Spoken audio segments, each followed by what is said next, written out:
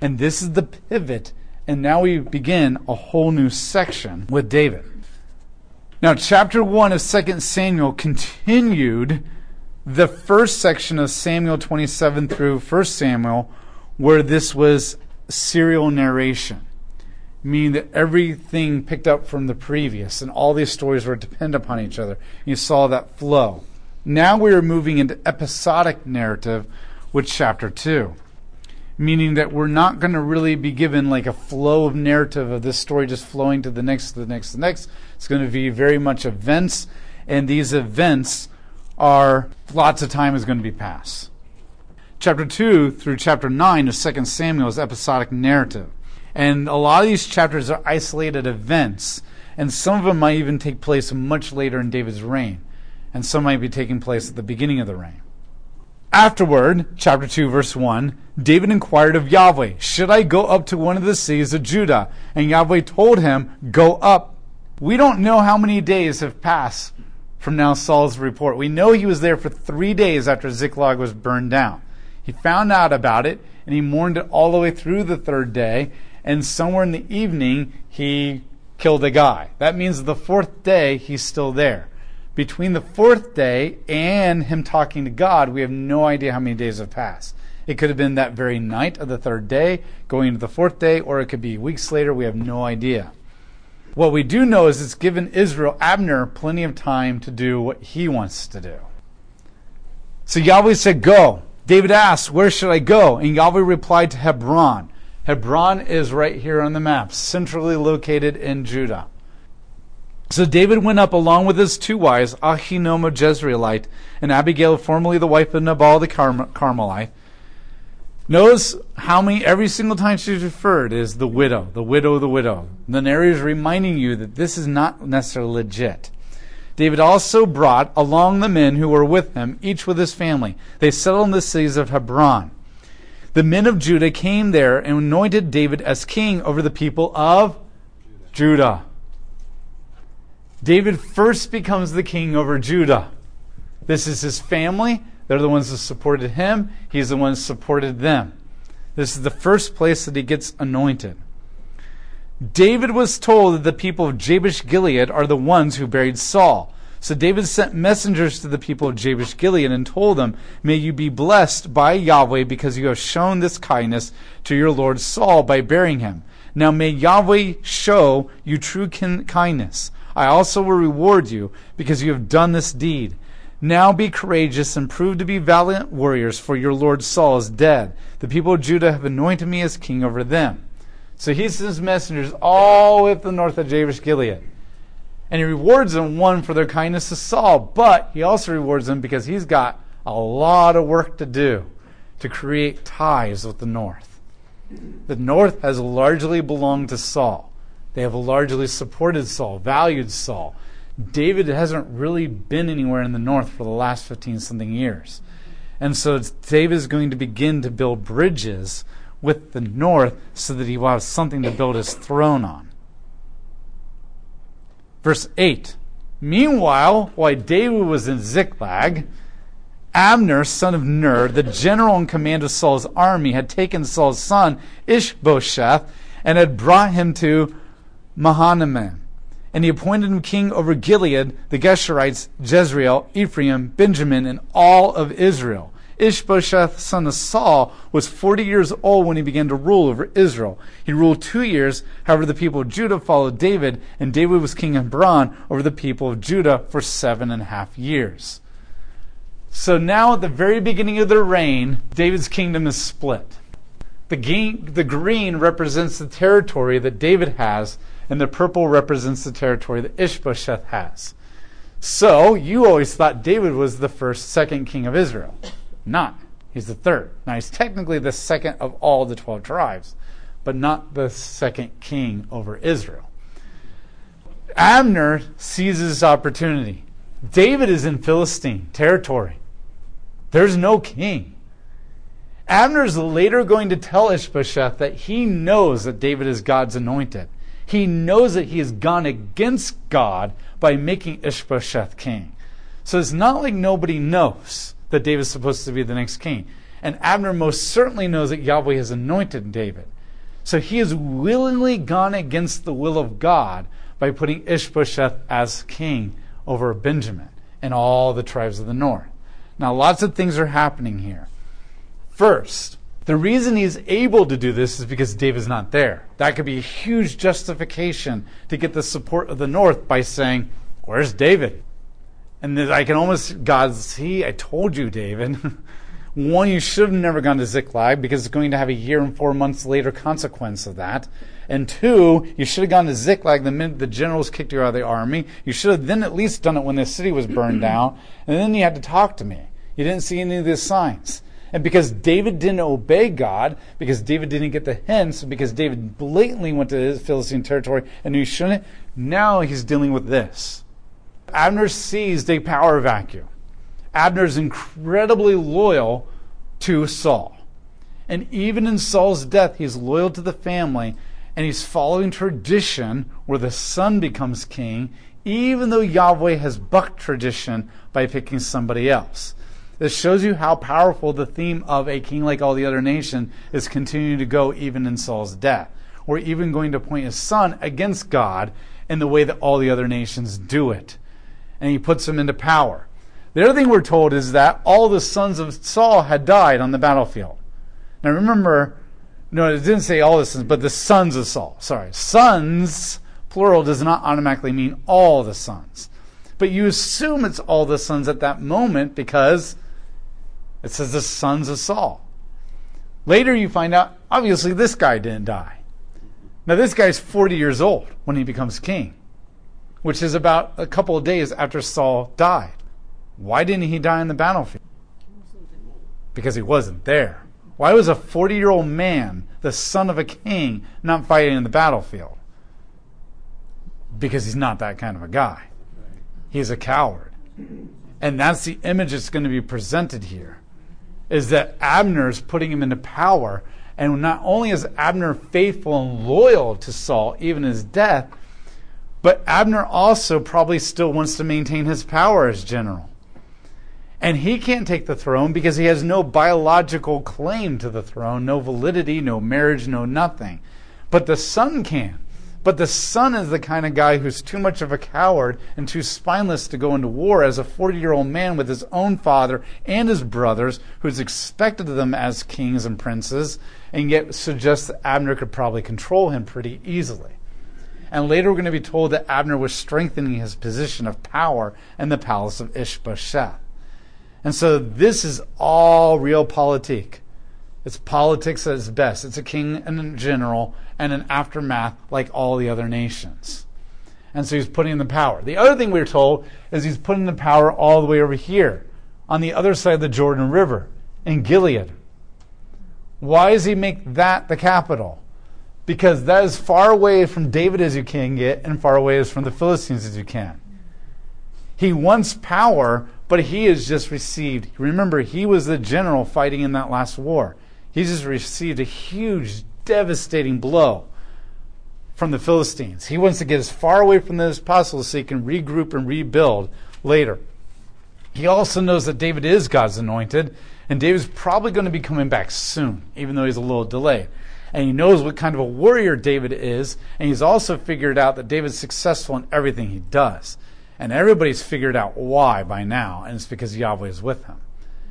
And so this is all strategic positioning for Abner to try to maintain his power and probably truly also maintain the power of Saul, the house of Saul, because he was loyal to him, especially when he confesses, I'm going against God. When you're saying I'm going against God, there's loyalty there. There's some kind of a loyalty. So David now has to deal with this because he wasn't where he was supposed to be to begin with. This line is this river right above Jerusalem. Technically, Jerusalem is a Benjamite territory when you go to the book of Joshua. And the Benjamites are the center of power right now because that's Saul's tribe, and now Ishbosheth, and Abner is a nephew of Saul, so it's his tribe as well. So why is it that David gets this part of the land? Because Jerusalem's controlled by the Jebusites right now. And Saul's never been able to take the city of Jerusalem from the Jebusites. And he really tries to stay far away from any non-Israelite that he can because he's not good at dealing with them. And so it automatically falls into Judah's territory by default. Later, David will take the city of Jerusalem, and that's why Jerusalem will stay in Judah for pretty much the whole life of Israel, because Benjamin was never... So they didn't technically take it from the Benjamites. They took it indirectly from the Benjamites because the Benjamites were never able to take it themselves.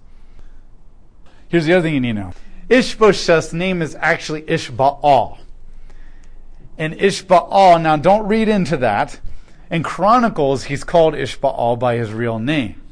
Now you need to understand the word Baal is just a Hebrew word that means Lord or Master. And there are times that God himself is called Baal. But it means that only in a master sense, a Lord sense. The reason that this is not a big deal right now is because Baal worship is not big. It has only shown itself a tiny little bit in the Gideon story. But overall, Baal is not a big thing. It is the Phoenicians that pretty much worship Baal. And as they've had control over the Canaanites, Baal worship was kind of there during the book of Judges, but it never really got a strong foothold. But the Phoenicians haven't had influence or power since the days of Joshua, really, and all throughout Samuel and then David. So Baal is kind of a god that they know of, but that's also like referring to Allah as God, but still using the word God for our God. We don't automatically think, oh, you can't use the word God for Allah because he's not really God, or you can't call our God God because Allah is also called God. We just use the word God. So you need to think of it more like that way. That Baal just means Lord or Master. Now later, when we get to the book of Kings, and Solomon's empire falls apart, Baal worship is going to come in with a vengeance. And it's specifically going to come through a woman by the name of Jezebel, who marries Ahab, one of the most powerful dynasties in all of Israel. And he is going to bring Baal worship in and is going to infiltrate the land like big time. It is at that point that Baal, they can't separate Baal from Lord and Master. Baal is always the name of a false god. And they have a hard time calling anything else Baal, even though it's a legit Hebrew word for Lord and Master. It's at that point that the author of Kings, who's writing during the exile, so the author of Kings and Samuel gets re-edited as Ishbosheth. And it's not Mephibosheth, it's Mephibosheth. So they don't want anybody to think that there's some kind of like Baal connection there. So they go through and change the names. The Book of Chronicles author, he doesn't care. He's got a whole different agenda. So you just need to be aware of that if you see that anywhere, or especially when you're reading Chronicles, you're like, who's this guy? It sounds like he's Ishbosheth, but he is. Verse 12. So then Abner, son of Ner, the servants of Ishbosheth, son, went out from Mount and Gibeon, and Joab, son of Zeruiah, and the servants of David also went out and confronted them at the pool of Gibeon. One group stationed themselves on one side of the pool, and the other group on the other side of the pool. And Abner said to Joab, let the soldiers get up and fight before us. And Joab said, so be it. So they basically, in the forest of Ephraim, and Gibeon, around Gibeon, these woods, one side, the north, led by Abner, and the other side led by Joab, because Joab is now the general of David's armies. Remember, we've talked about these guys. There are three brothers, and I'm going to repeat it again because this is where it becomes very important. There are three brothers. The older brother is Joab, the next is Abishai, and the next one is Asahel. There are three brothers. They're all the nephews of David through his sister, Zeruiah. There's two things I told you about them. You need to understand they're extremely violent brothers. They are torn from the culture that they live in. Totally torn from it. They're extremely violent brothers. They serve as David's senior generals, Joab being the most senior of them all. But the second thing you need to know is they're extremely loyal to David. Extremely loyal. These three guys are going to play a very prominent role now, well, two specifically, throughout the rest of the book of 2 Samuel. And you need to understand those two things as we go in. So Joab is this extremely violent and loyal man to David who's been on the run with David, might even be included in one of those wicked men that followed David. As we keep reading, we find out he definitely fits that category. And they decide that this is not good for Israel. That the last thing they need is the Philistines are upon them. They've received a bigger defeat than they ever have in a long time. And they're going to, now we don't know why they've come to the conclusion, how they've agreed, but they're going to sue for peace. And so they meet in the woods, because it's hard to march an army into the woods and betray the other person. And they bring a group of people with them, and they're meeting at this pool, and they're going to sit down, they're going to solve this through a champion battle. And this time, rather than one-on-one with David and Goliath, they're going to do 12 on 12. 12 men are going to face off with 12 men, and they're going to fight each other. And that's the deal, to try to solve this dispute. David is in Hebron, Ishbosheth is up in the Gilead region, and the armies are duking it out. It seems to suggest they haven't really entered into a full-blown war yet. They've had battles and skirmishes, but a full-blown civil war hasn't really erupted yet. So they decide to settle this. So they got up, verse 15, and crossed over by number, 12 belonging to Benjamin, to Ishbosheth, son of Saul, and 12 from the servants of David. As they grappled with one another, each one stabbed his opponent with his sword, and they fell dead together, so that the place was called the Field of Flints. It is in Gibeon. So they begin to grapple with each other, fighting, and what happens is all 24 people kill each other simultaneously. Now, I wouldn't see it as like they snap their finger, all 24. But the idea is, as they're fighting, like 2 men go down, and more and more and more. And by it's all done, there is no victor. They're literally all 24 have killed each other. It's a complete draw. That's dumbfounding. How do you actually theologically interpret that event? Like, is God saying, like, that you should both be kings? We know that's not true. I mean, this is just like, what the heck happened? Now the battle was very severe that day, and Abner and the men of Israel were overcome by David's soldiers. The 3 sons of Zeruiah were with there, Joab, Abishai, and Asahel.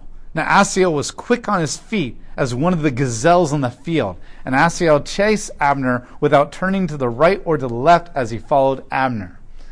So the men that are left in the woods, they immediately begin to attack each other. The draw kind of freaks them all out. Joab and his brothers and the other men are way far superior to Abner. They overpower him. He ends up being the last survival in this peace thing. He is running for his life because his army is outside the forest. And if he can get to the army, he's safe at least. And so he's running for his life, and Joab and his little brother, Asahel, are chasing him down. But Asahel is like a track star. He's fleet-footed like a gazelle. And gazelle are fast. They can outrun lions. He is running and chasing him down, and he's catching up and getting closer. Then Abner turned and asked, verse 20, "Is that you, Asahel?" He replied, "Yes, it is." Now remember, at one time, all these people were fighting with each other under Saul's command. Before David went on the run, all of these guys, Abner, Joab, David, Asahel, they were all comrades fighting the same side. It's like our civil war, where brothers and fathers and sons all of a sudden were against each other based on sides. This shows you how this civil war is ripping Israel apart rather than truly being unified like God had envisioned all the way back in the times of Moses. Abner said to him, "Turn aside from your right or to the left. Capture one of the soldiers and take his equipment for yourself. Grab one of my guys and take them instead."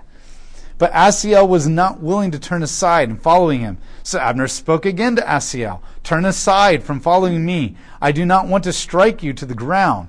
How then could I show my face in the presence of Joab your brother?" What he really means is not, how could I bear to stand in front of him, but, oh my gosh, the blood vengeance from that violent man that would ensue upon me. But Asahel refused to turn aside. So Abner struck him in the abdomen with the back end of his spear. The spear came on his back, and Asahel collapsed on the spot and died there right before Abner. Everyone who now comes to that place where Asahel fell dead pauses in respect.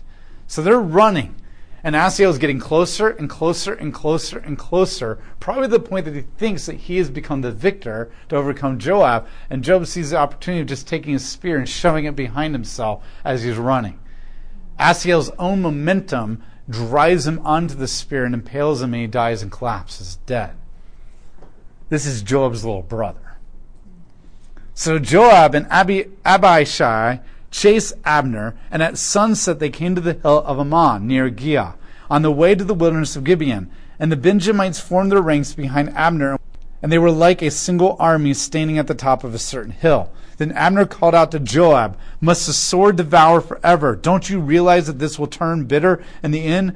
When you tell the people to turn aside from pursuing their brothers?" Joab replied, "As surely as God lives, if you had not said this, it would have been morning before the people would have abandoned pursuit of their brothers." Then Joab blew the ram's horn, and all the people stopped in their tracks, and they stopped chasing Israel and ceased fighting. Abner's men went through the Arab all that night, and they crossed the Jordan River, and went through the whole region of Bitron, and came to Mahanaim. So basically, Abner gets his army, and he yells out and says, "Are we just going to, as brothers, keep killing each other until we're all dead, like we just have done in this force?" And Joab basically says, "You've kind of spoken logically. This kind of makes sense. And if you hadn't spoke logically, I probably would have just tried to kill you no matter what, because you just killed my little brother." And so they stopped fighting. But the question is, does Joab really mean that? No. He's an extremely violent man whose brother was killed by this guy, and he most likely said, "I'll back off," because he saw there was only a few of them came out of the woods, and now the army was there. And so the question is, what is Joab going to do? Verse 30. Now Joab returned from chasing Abner and assembled all the people. 19 of David's soldiers were missing, in addition to Asahel. But David's soldiers had slaughtered the Benjamites and Abner's men, and all 360 men had died. That number shows you who God is with. That's the point of the narrator. They took Asahel's body and buried him in his father's tomb at Bethlehem. And Joab and his men then traveled all that night and reached Hebron by dawn.